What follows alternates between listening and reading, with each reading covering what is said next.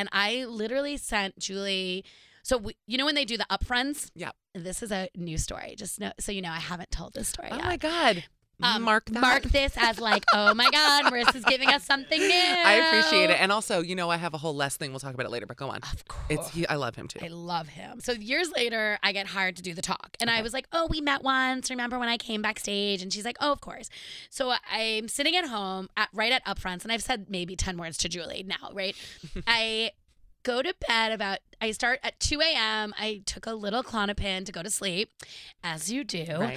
And I'm like watching Big Brother. So this is like 2010, right? I'm watching Big Brother. And I was like, I need to write Julie a letter. I have to find Julie's email. So I find Julie's email in the emails of like where to go for upfronts for the talk. No. Like, so I had only still now said 10 words to her, right? And I'm like, oh, there it is, Julie Chen. And I like clicked on it and I was like, OMG, Rachel is HOH, and I think Sebastian is the saboteur.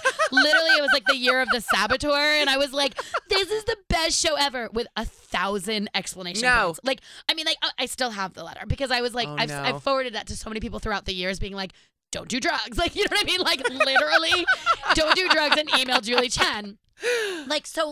Truly had sent her like fan emails as like we're about to start a serious like the talk, like which is like not some like, oh, this is a silly fun show. Like it was like, it's a silly fun show, but it was like a serious situation, right? Oh, it's a big show. It's a big I get it. show. And I was funny. And then all of a sudden I became Twitter Tuesday. So that is genuinely though how your life was supposed to happen. Yeah. Things like that are why people love you. Does that make sense? Because you're like real, everyone's done shit like that. Yes. And it's funny as shit. And that's it.